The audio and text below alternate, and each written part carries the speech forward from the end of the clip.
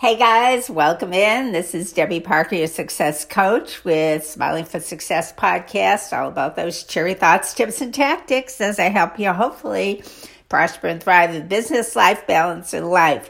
Today I'd like to talk to something that might be a little bit heavy on the subject matter, but I think it's really important. It's something I work with my clients on, which is, how do you handle conflict? How do you handle difficult conversations, challenging conversations when you need to have them?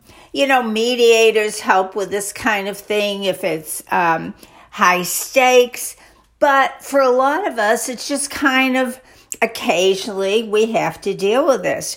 Or at least let's say we should deal with it. A lot of people, a lot of my clients, people I know are a little bit conflict averse, as I call it.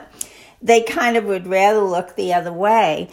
And sometimes that doesn't serve you well. That doesn't serve the other person well.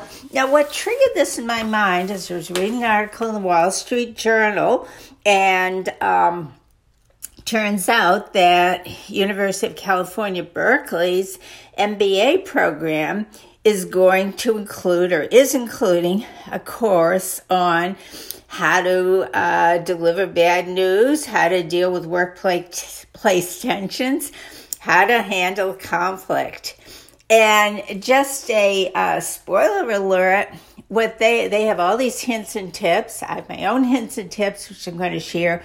But they say that one real game changer is when you do a lot of role playing, because that kind of gets your gears rolling so that you're comfortable doing this.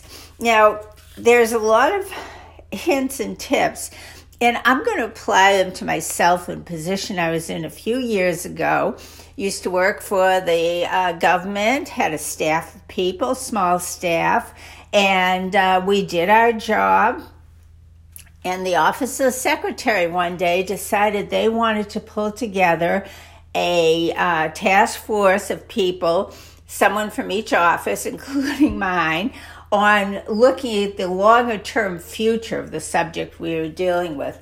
And there was one person who was really a valuable person on my team, one of the top ones, who said they'd like to be designated as that person if possible. Well, that'd be a great choice, but also my team at the moment was kind of overloaded with work, and this person was carrying a heavy load of that. So I needed to talk to the person who was pulling together the little task force and find out what was involved, how much would I have to give up, what would I gain, what would the person gain, etc. And it was a difficult conversation. So that's his background. I'm going to give you some hints and tips and actually apply this to how I use them. First of all, don't wait to have a difficult conversation. As soon as it came up, I knew that I had to talk to the task force leader of the special group right away. So much as my heart was pounding in my mouth, because, you know, it's not a comfortable thing for me or for most people, I did it. Okay, tip number 2, assume the meeting will go well. Well, I did my best to do that. I kind of practiced a little bit, which is tip number 3. Don't just go in cold. Practice what you're going to say. Practice how you're going to handle it. And number 4, write down the top 3 things you want to walk away with and accomplish. So I did that. Number 1 was no more than a certain number of hours per week devoted to this activity, which was going to be a 6-month activity. Number 2, ability to excuse this person from working on it for a period of time if they're in the middle of a rush activity for me. And number 3, I and the head of this task force would get together after 2 months and assess how it was going on. So I knew exactly what I wanted to accomplish there. The next number, whatever it is, empathize with the person who you're trying to deal with and coordinate with. So the task force leader, I made myself, because I was thinking about me. I mean, you know, truth. I was thinking this is going to screw up my work. But here this person was tasked to carry out a performance or a special task for the office of the secretary within the federal government.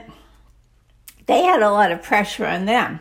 So I made myself, focus on that as well.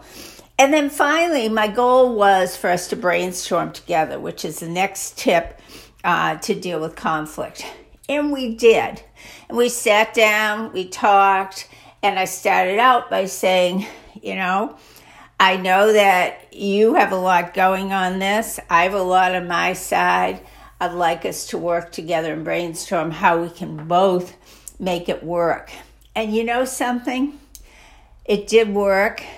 At the end, this person who was head of the task force, they pulled me aside and said, actually, you were one of the easier people to deal with, because some people, they let a person be on the team without thinking through what it meant to them, and then they started getting upset and pulling the person back.